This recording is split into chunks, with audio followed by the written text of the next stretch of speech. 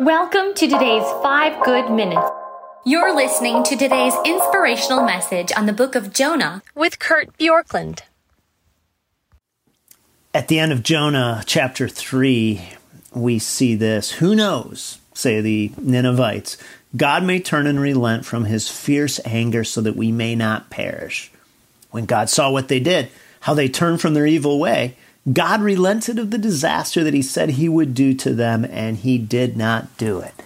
We could certainly spend time here talking about God relenting. We could spend time talking about anger.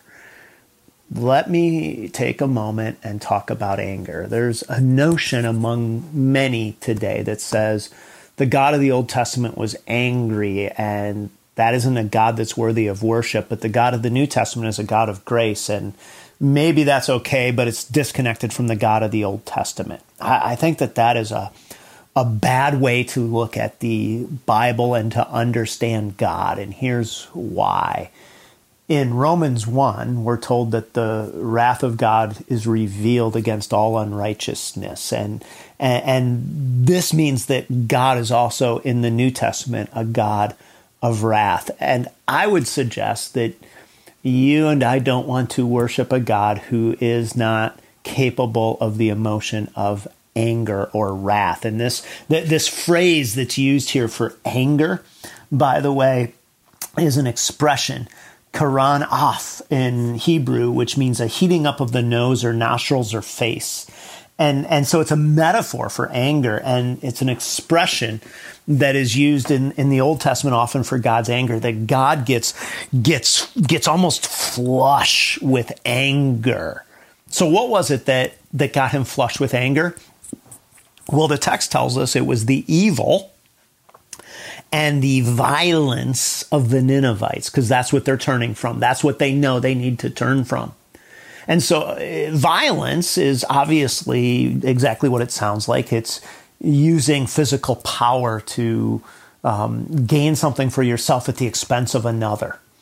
And evil is something that, in essence, means going against God's basic design. It's again a prioritization of self over others in many ways. Certainly, it's more than that, but it is that. And so God gets angry at mistreatment of people. And this is why I say we wouldn't want to worship a God who did not have the ability or the characteristic of being angry, because that would be a God who could look at war and injustice and violence and just say, well, people are just being people. But if you follow news, the week I'm recording this, there's some horrific stories about a war and seeing devastation and evil perpetrated from one group to another, and then another group with violence responding, and you see this, and to say this is something that brings anger to the heart of God, because his plan is for human flourishing and for shalom, that peace, that sense of God's hand at work.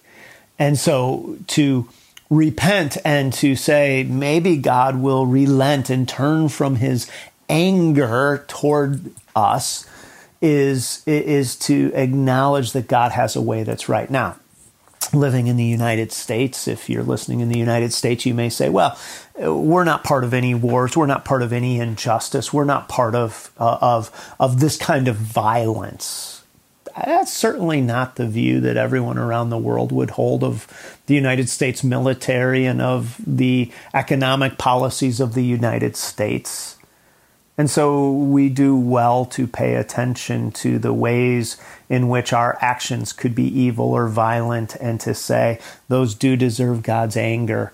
And we are willing to turn from those, because when we see them in the extreme, we recognize their evil and the need for something different. And to say that's the side that I want to be a part of, the side I want to live in, is to recognize the hand of God. So let me just ask you, where have you grown maybe numb to the heart of God against violence and evil? Or started to say God's anger is just a piece of God I don't like? but the wrath of God will be revealed against all unrighteousness. And the only way to share in the righteousness is to run to the shelter of Jesus Christ, because no matter how good you or I are, our goodness is not sufficient without the work of Jesus Christ on our behalf. Thanks for joining us here today. There's a lot of great content to explore on Orchard Hill Plus and on the Orchard Hill main feed from the weekend. Have a great day.